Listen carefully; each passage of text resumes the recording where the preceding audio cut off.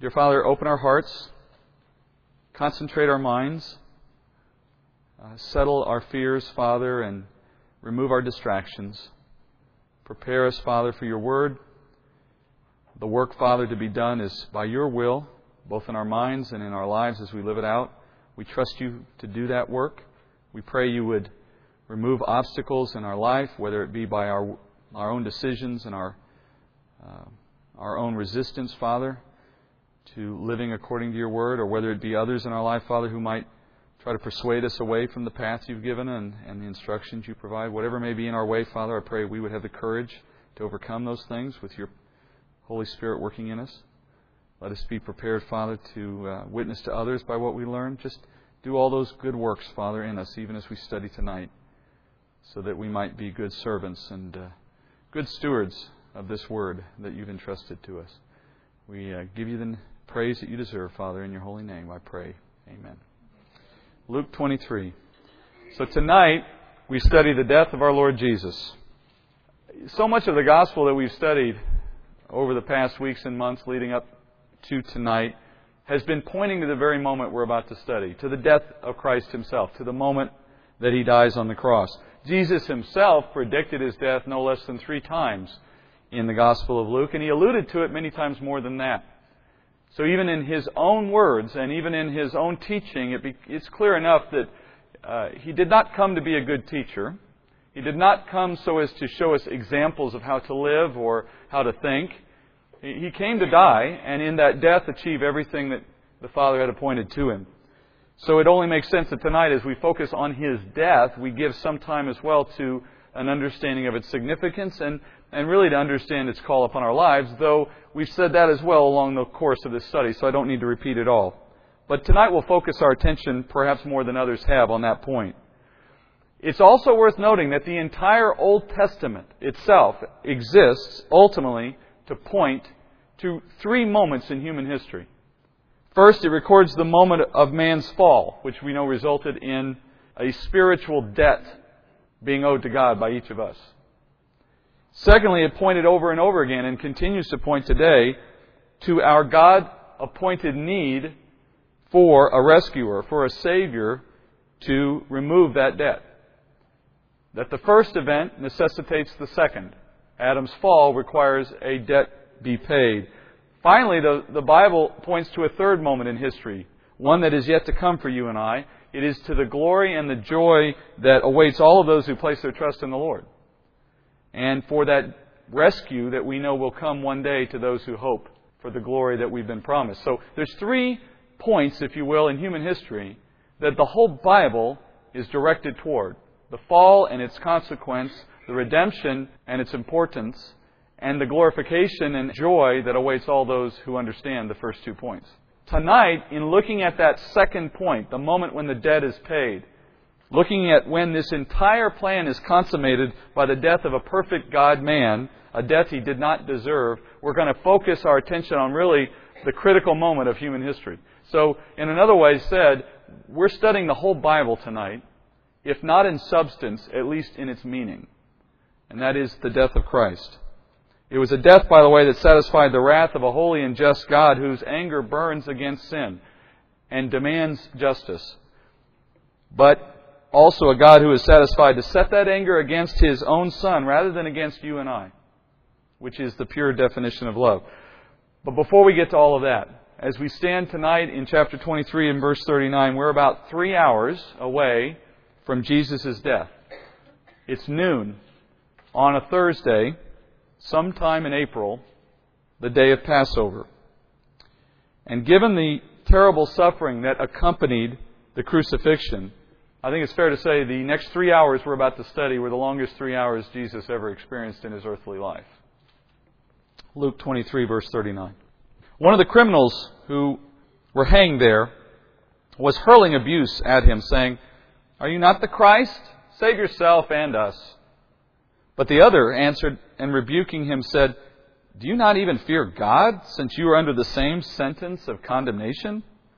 And we indeed are suffering justly, for we are receiving what we deserve for our deeds. But this man has done nothing wrong."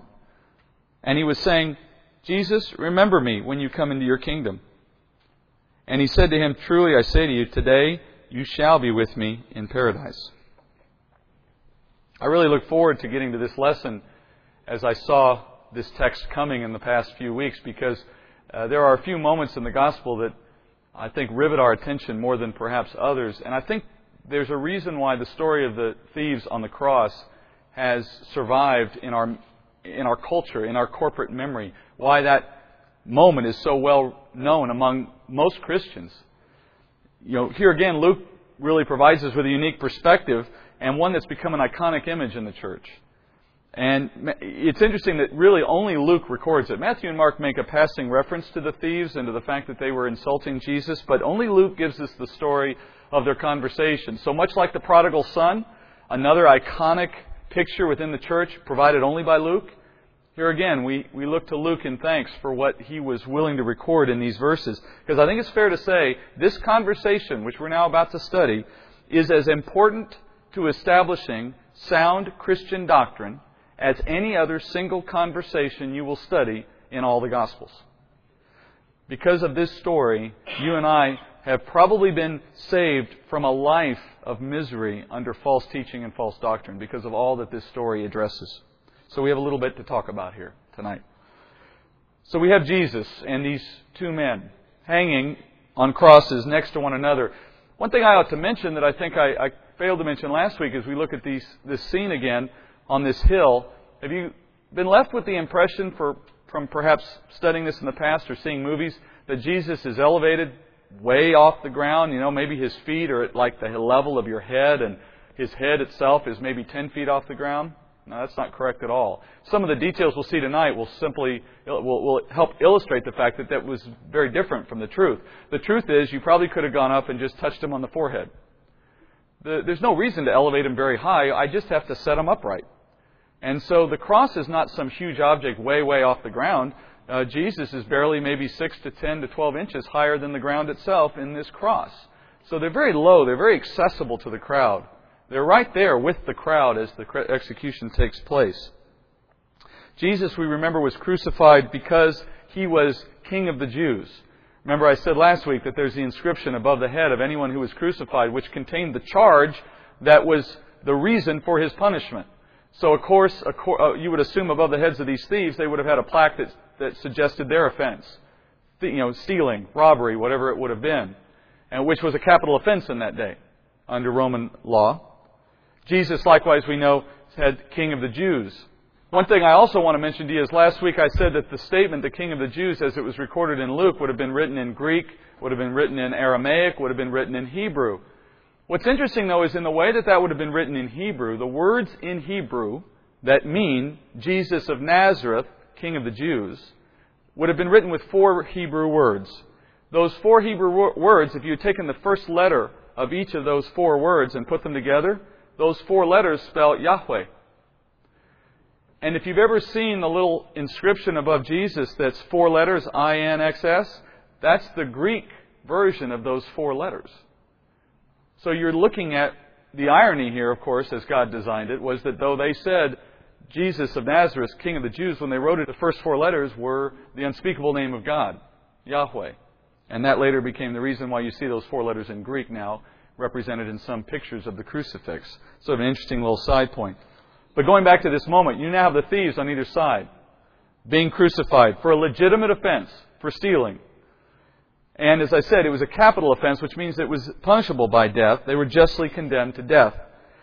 And since they now hang on a cross, I want you to think about this for just a minute, because our way of executing people is very different, obviously, from the way the Romans chose to do it for men like these thieves or for Jesus. Since they're now hanging on a cross, their death is only a matter of time. It's a disturbing thought, perhaps, as we consider what was going on in that moment. But I want you to know these men don't consider themselves to be likely to be rescued. It's not as though they're men like today who sit on death row, who may have some hope, all the way up to the last minute, perhaps, that right before the executioner pulls the switch or before the drugs go into their veins or whatever the style of execution is, that somebody's going to run to the rescue, the governor's going to call, the phone on the wall is going to ring. There's at least some hope until the very last second that they won't actually be killed. Not these men. I mean, they're alive, but they're dead. They're as good as dead. They're not coming down off that cross. Death is only a matter of time. So they're standing and they're in this interesting state, this moment of opportunity, this window, where they're dead but they're not. They know they're dead. There's no doubt in their mind they're on the process to death. They just haven't experienced the last moment of it yet. Their lives are essentially over.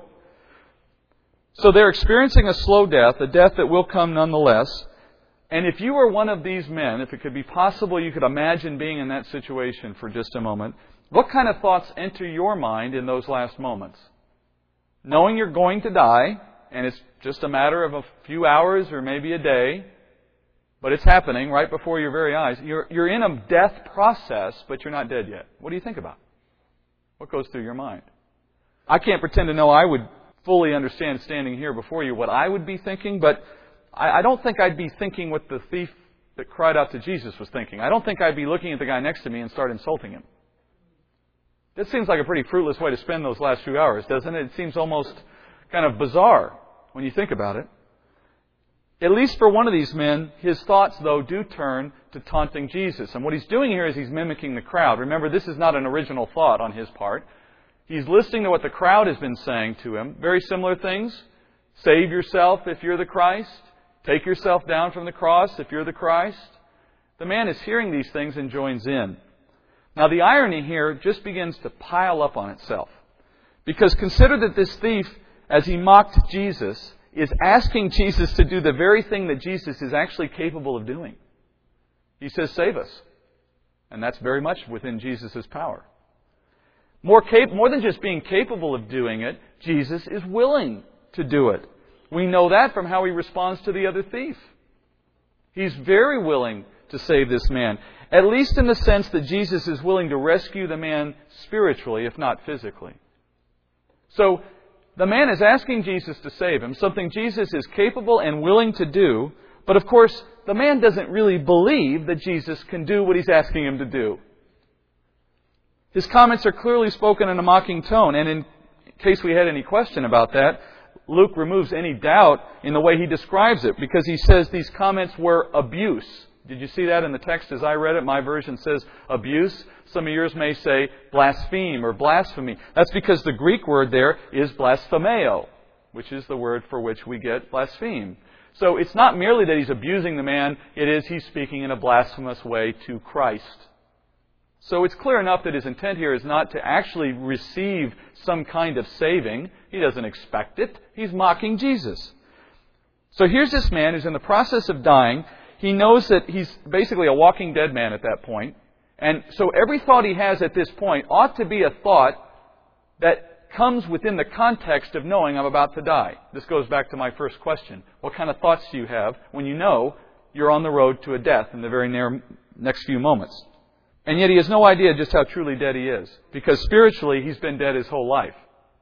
So here's a man who is spiritually dead, soon to be physically dead, next to the only one who can solve really both those problems in the long run.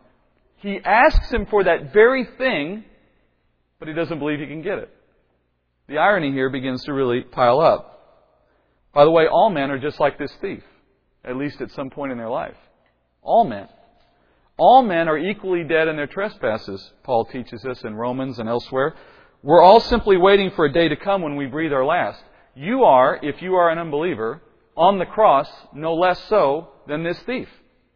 You don't have nails through your arms. Your last day is not so close, perhaps, but then again, who's to say it isn't? And meanwhile, you're on the road to death. It's just a slow death. I've often heard it said that health is just the slowest way to die.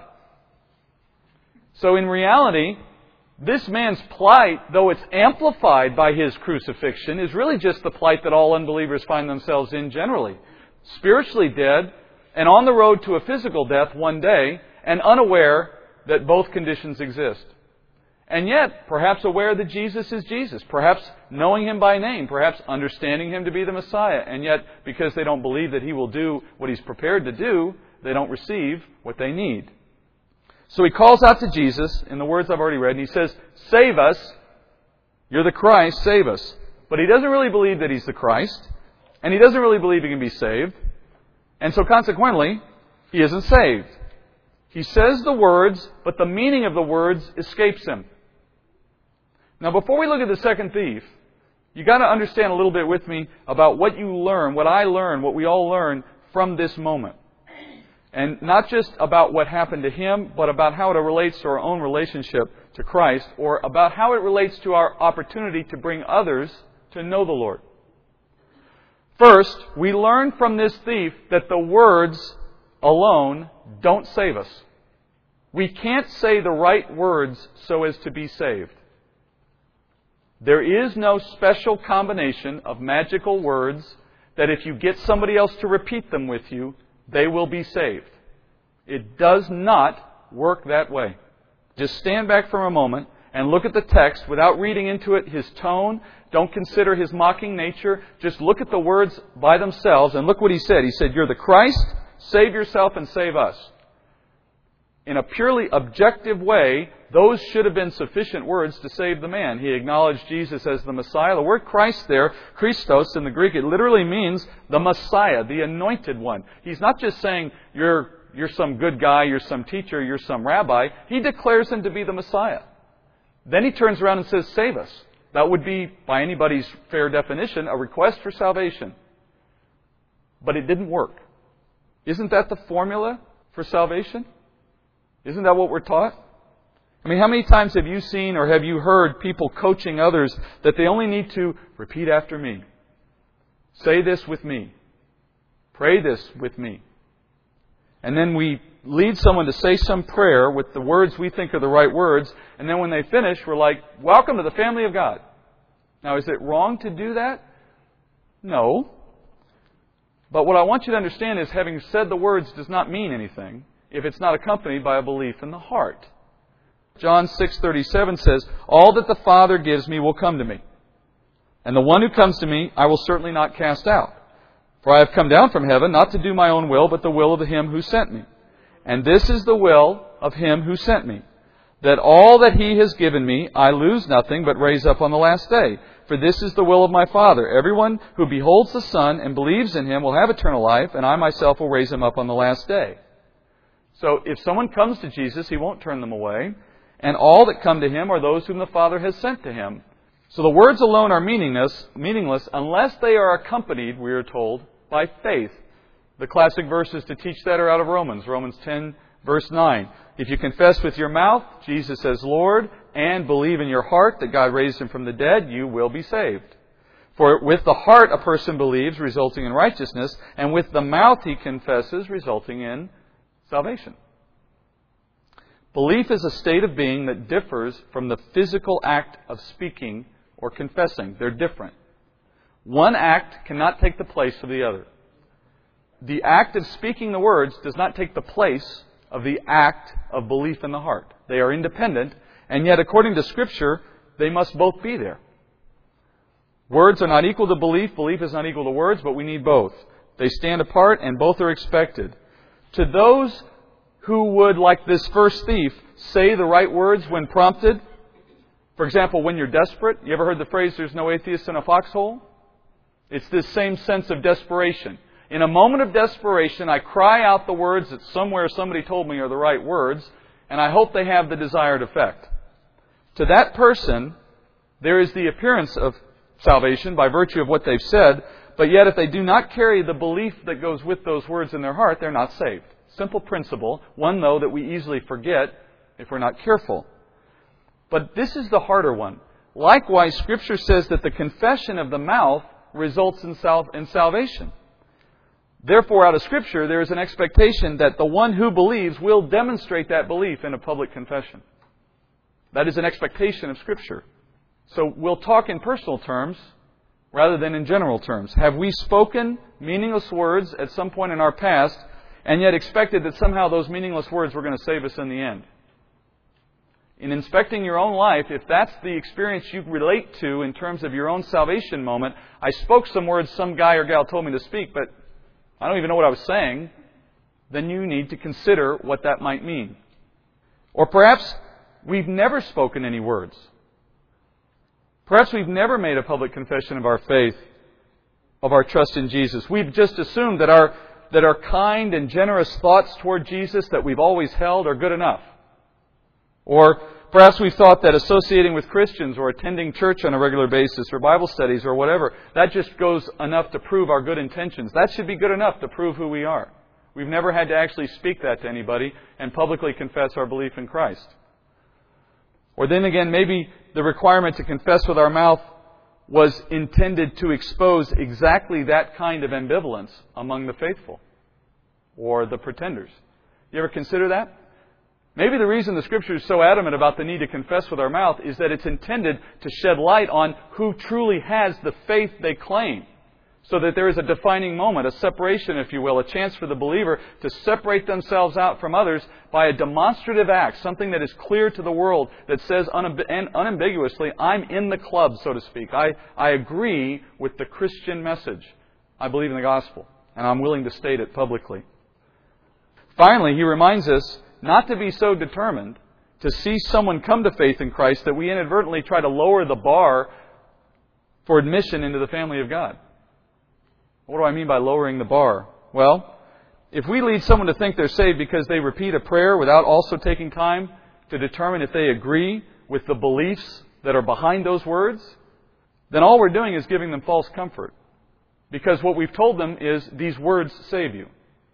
Rather than God saves you, does the belief in your heart confirm that you've been saved?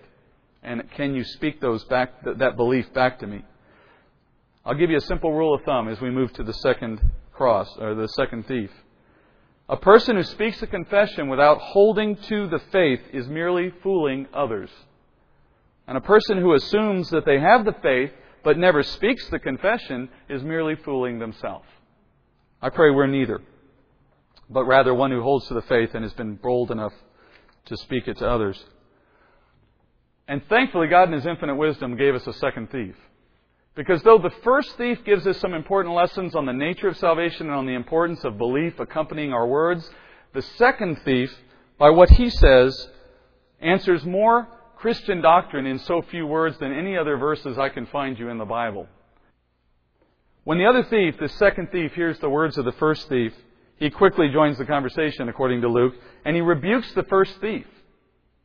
He says that the man who just spoke to Jesus, this first thief, should fear God because he's under the same sentence of condemnation. This is a fascinating statement.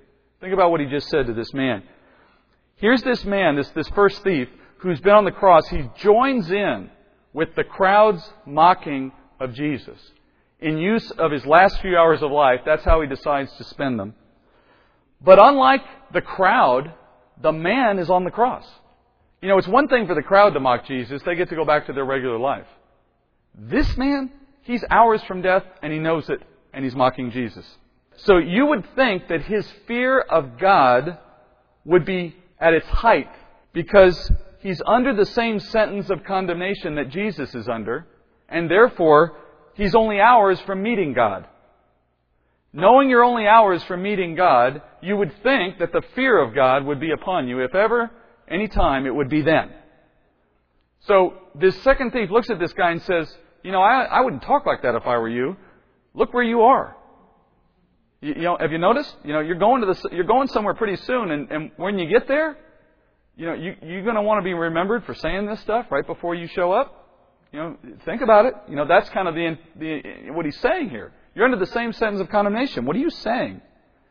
But the statement goes a step further in my mind because it suggests that second thief, by what he told the first thief, he sees this man's statements as offensive to God.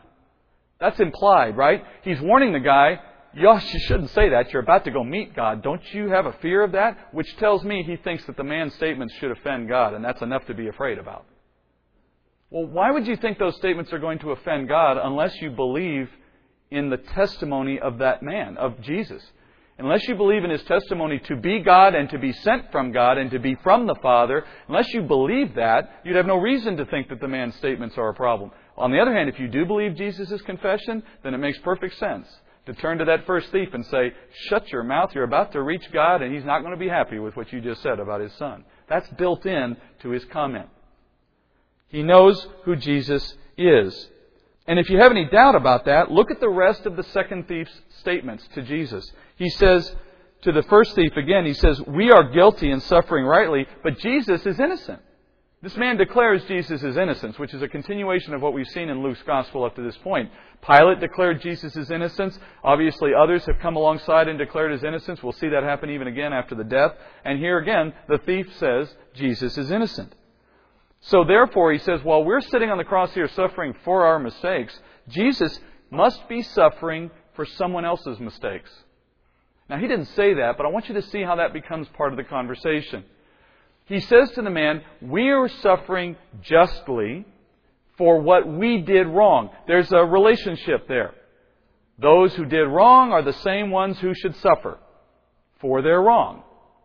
Yet this man is he's got the suffering part, but he doesn't have the guilt part.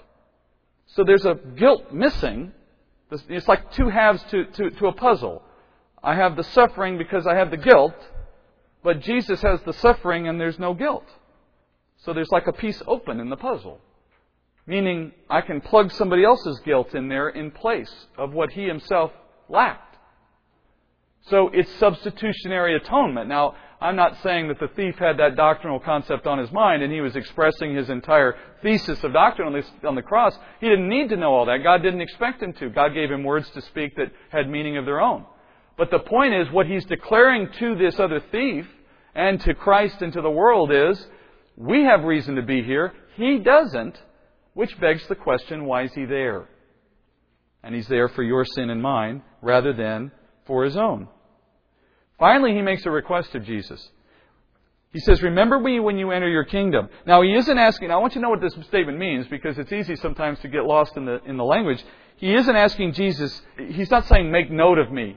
He's not saying one day, Jesus, when you reach your kingdom and you're walking down the street, I'd like you to just, in a moment say, gee, I wonder whatever happened to that thief. It's not like just remember me so that one day I'll be, known. And he's saying, consider me as someone you'd be willing to bring with you into the kingdom. When you're making up your list of guests, when you're deciding who you're going to invite into the kingdom, remember me on that list. Bring me with you, is clearly what he's asking. It's a specific request to be with Jesus in the future kingdom, which to a Jew meant only one place, what we would call heaven. It's the place those who were faithful to their Lord would be received after their death. That was the Jewish kingdom of the Messiah that all Jews looked forward to being a part of on the assumption they would be ushered into that kingdom. So in contrast to what the first thief said, the second thief basically gives a biblically correct confession of faith. A confession of faith sufficient to be saved. Look what that confession consisted of. Number one, he recognized that how you respond to Jesus, the Son of God, is of utmost importance to God. In the way he rebuked that first thief, he's teaching us that God cares how you treat His Son. How you respond to His Son matters to God. In fact, it will be the defining difference in how God treats you. Secondly, he acknowledges his own sin. He acknowledges he was sinful and justly deserved death. Third, he recognized Jesus' own sinlessness and therefore that Jesus' death on the cross must have been a penalty paid for sins of others, for someone other than himself. So he recognized that Jesus, in what he did, made available a salvation to those who would allow him to stand in their place, to take the penalty in their place. And finally, he made a specific appeal to Jesus to be rescued, not on the basis of his own merits, but on the basis of Jesus' mercy. It was not an appeal in the sense of, hey, I've done a lot of good things. Would you save me for doing them, please? Would you acknowledge my worth before you? And would you reward me for all my hard work? And would you let me come into the kingdom? No, he says, I'm the sinner on the cross. Jesus, when you come into your kingdom, would you remember me? Which is, in that culture, to say that to someone is essentially an appeal for mercy and grace. It's a way of saying, I don't have any reason to expect your invitation. I'm just asking you, would you grant me one? So he acknowledged that Jesus was the way. He acknowledged he was sinful and could not earn his own salvation. He acknowledged that Jesus on the cross made opportunity for him, and he requested specifically that Jesus would save him. Those are the basic, essential elements of a true confession. When the man says, "Would you remember me?" Jesus, as we read, said, "Yes, today you will be with me in paradise." Now, paradise we've taught in here in the past, I believe. It's a term that literally means in the presence of the Lord. So paradise is wherever Jesus is. In the day today, if you and I were to die, or when we die, we will be in the Lord's presence in the throne room, in the heavenly throne room. That's paradise. That's heaven. That's in His presence. But we also know from Scripture that there is a future day when He comes back to earth to reign on earth for 1,000 years. When He returns to this planet and He reigns for 1,000 years, us with Him, are you in heaven? Absolutely. Absolutely. You are in Christ's presence, glorified in your new created body. That's heaven. By definition, you're in Christ's presence. And then we're told after that 1,000-year reign that God will burn this entire earth with fire and replace it with a brand new earth, a new heaven as well, and that the holy Jerusalem that is in heaven now, the new Jerusalem, will descend down and occupy this new world that's created, and God will rule from His throne on this new world, and us with Him, and Jesus as well, and that will be heaven. Heaven is where Jesus is. That's where I want to be. And that's what paradise is for this man in this moment, to accompany Jesus to the throne room upon His ascension. It's no wonder to me that the story of the second thief has a unique place in the biblical record, because it stands as a testimony against countless numbers of false doctrines and wrong teaching. Would you teach me that I must keep the law to be saved? If you do, I will point to the thief on the cross as the epitome of lawbreaker. Would you teach me that I must be baptized to be saved? If you do, I will point to the thief on the cross who never went down into the water. Would you teach me that I must perform a certain work to be saved? If you do, I'll point to the thief on the cross whose only work was the labored breathing he did on the way to his death. Would you teach me that I must speak in tongues to be saved? You do that, and I'll point to the thief who never spoke beyond the simple words of his confession. Would you try to teach me that I must belong to a certain denomination, or that I must participate in a special ritual, or that I must attend a certain class, or acquire to a certain kind of secret knowledge, or meet some certain test, or strive in any way at all in order to be saved? To you, I would say, witness the thief on the cross, a sinner who did nothing more than believe in his heart and confess with his mouth that Jesus was Lord, and was saved. Thank the Lord for the second thief, my friends, because if it had not been for the second thief, there are countless errors of doctrine that men, whether intentionally or otherwise, could have foisted upon the church over the last centuries and said, you must do these things to be a Christian. You must be baptized in a certain church. You must believe in certain teachings of certain men. You must kiss certain rings. You must do certain things or you are not saved. To those people we can turn and say, the thief on the cross, and know that our salvation is secure by our confession alone. Luke records that that day reaches the 6th hour, as we pick up now in verse 44.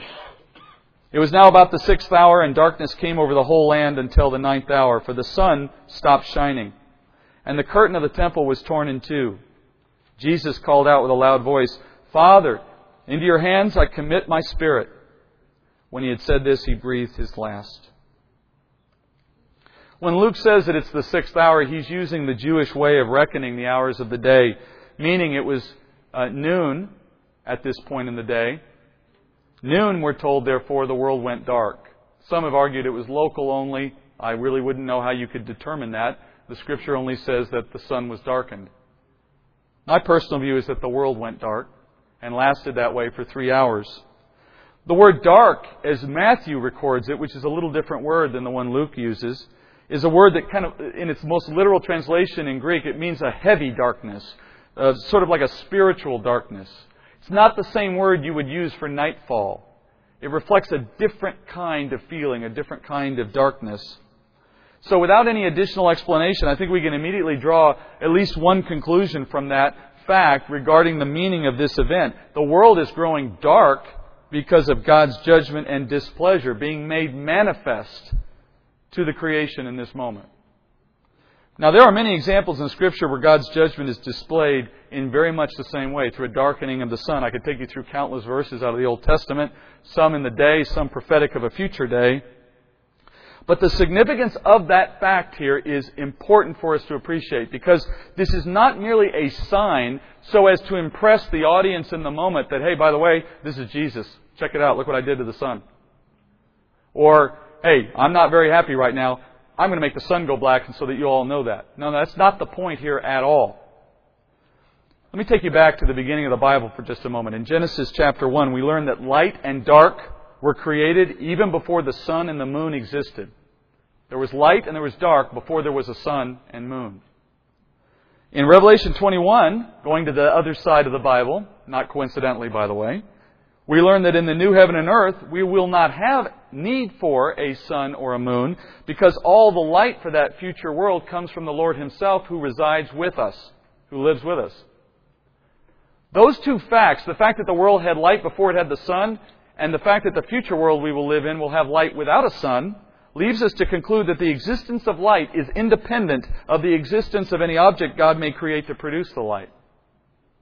God has given us physical light produced by a sun, yes, but He's given it to us in that way as a representation of His own light, a light you and I cannot bear to see currently because of our sin nature, for to be in the presence of that light would be judgment to those of us with sin. So He has given us a representation of His light in the form of a physical object as an interim step, as a stopgap measure, as something to bridge the gap between the day Adam was created and the day you and I will be with Him again in a sinless nature. Which suggests one thing, that when the light leaves the earth here in this moment, it is not simply the physical loss of light on the earth, it is the literal moment that the Father separates Himself from His Son for the very, very first time. For the first time in all of eternity and all of creation, the Father and the Son are no longer one, in the sense that the Father has forsaken the Son. In the same way that Adam must have been put out of the garden. He was separated from the Father's fellowship, from the Father's love. For 3 hours, we're told, the light went away. The earth was dark. 3 hours that must have felt like an eternity to a Jesus who, in all of eternity, had never experienced it before.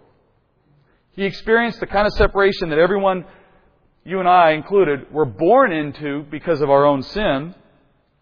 But Jesus, being sinless, having been with the Father since the beginning, is now experiencing it for the first time. And I can't even imagine how dreadful that must have been for Jesus to experience that moment.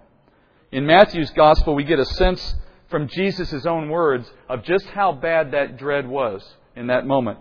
When Jesus exclaims in Matthew 27, verse 46, "In the 9th hour Jesus cried out with a loud voice, saying, Eli, Eli, lama sabachthani?" That is, my God, why have you forsaken me?"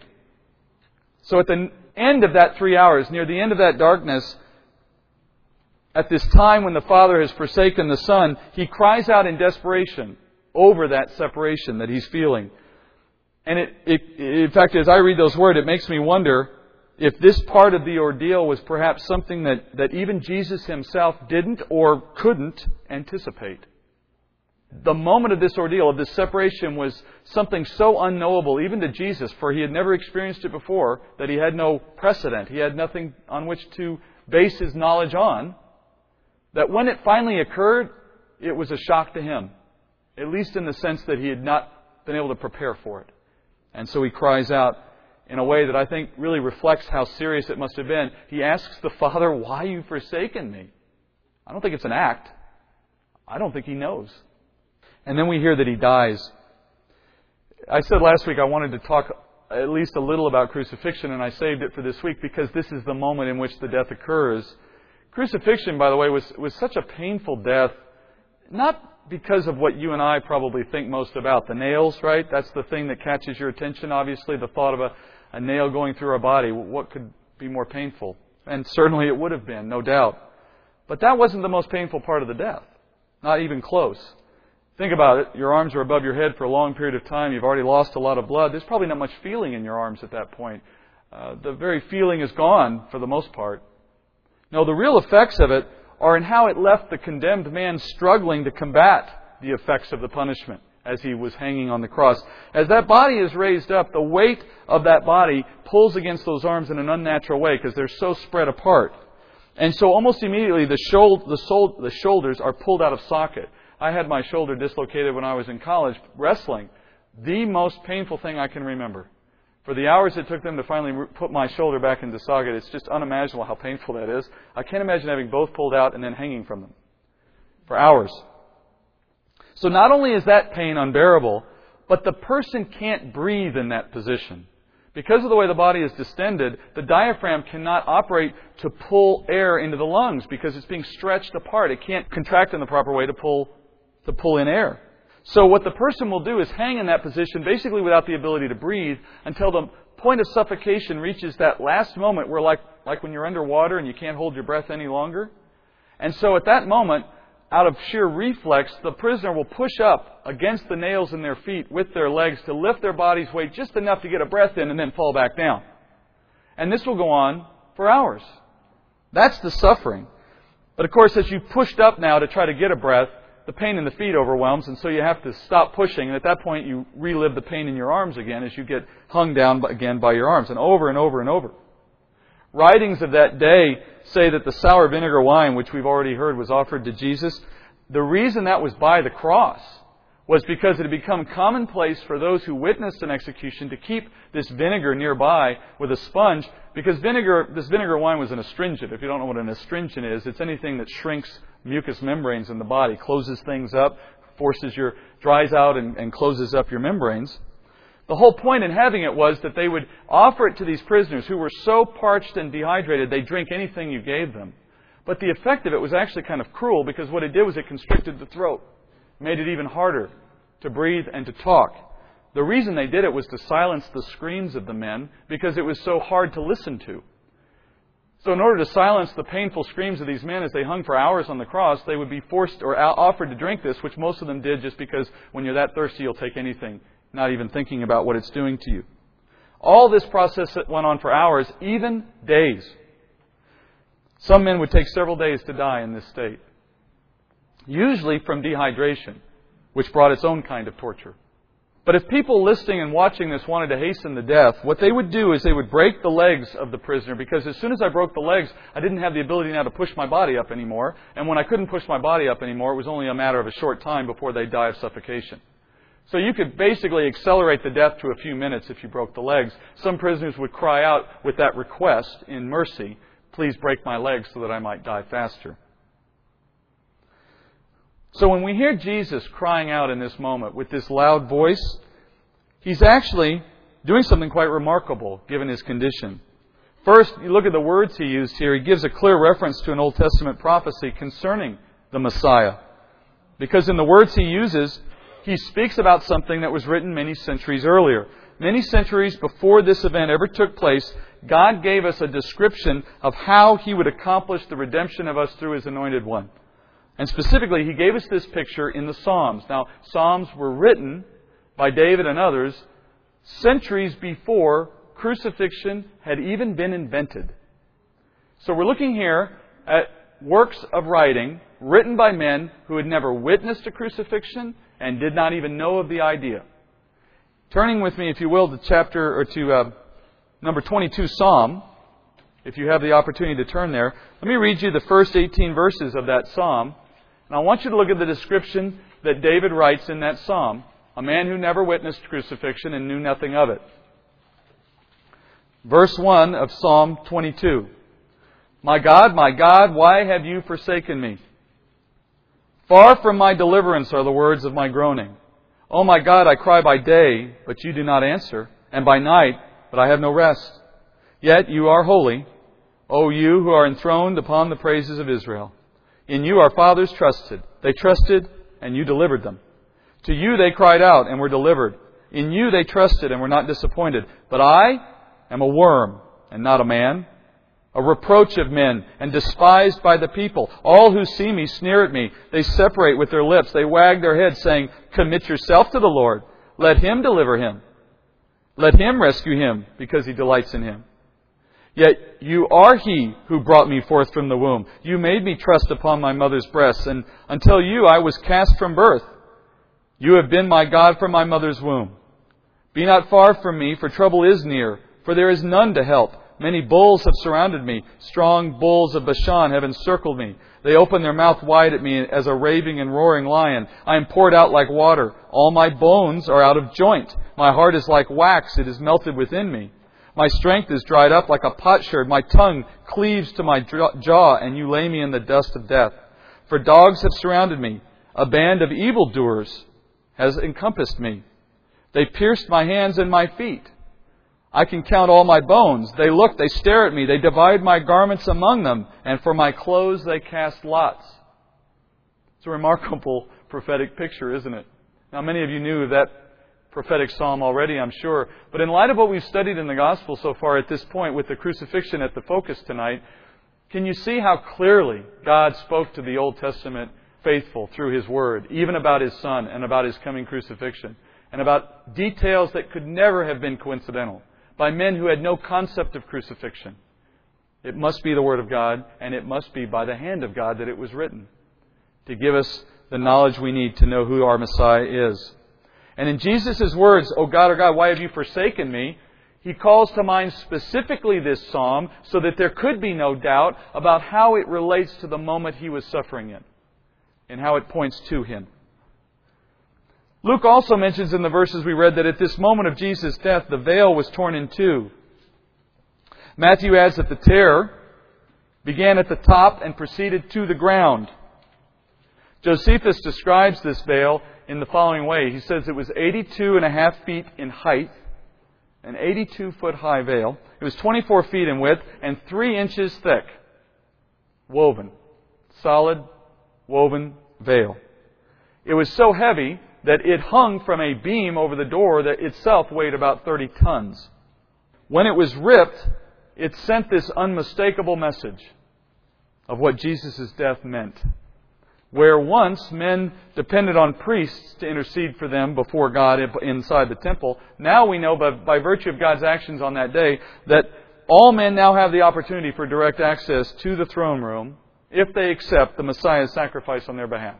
That now became available to those who saw His death for what it was. God had removed the veil that separated men from Him so long as they accepted God's sacrifice through His Son. There is some writings to suggest that this veil was not the inner veil of the Holy of Holies, though some assume it to be that, but rather the outer veil.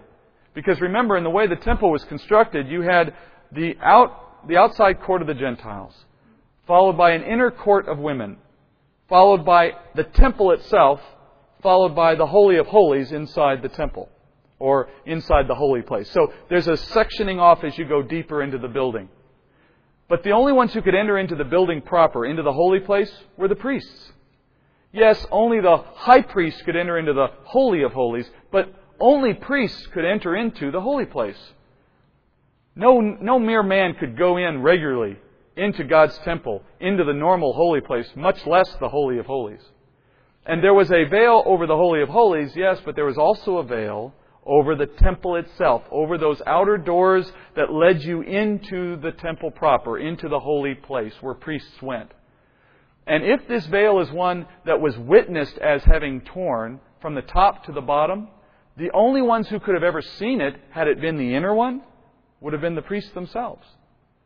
But if it were the outer one, the whole world would have seen it. And in fact, writings out of the Jewish Talmud of the day and some of the historical texts of that day, including Josephus' own writings, tell us that in about AD 30, or approximately 40 years before AD 70, there was an earthquake on the Temple Mount, resulting in a number of specific things happening. The veil was ripped because the 30-ton beam that held it snapped because of the earthquake, resulting in the tear. Secondly, mysteriously and by their own accord, the temple doors swung open, which would have been the doors into the holy place, not the Holy of Holies. Thirdly, the court within the temple that the Sanhedrin used to conduct trials was forever destroyed and was never rebuilt before AD 70. So they never conducted another trial after the one that they used to convict Jesus by in that place. There were also, of course, other effects within the city because of the earthquake, but those are three that are specifically mentioned in Jewish writings of the day.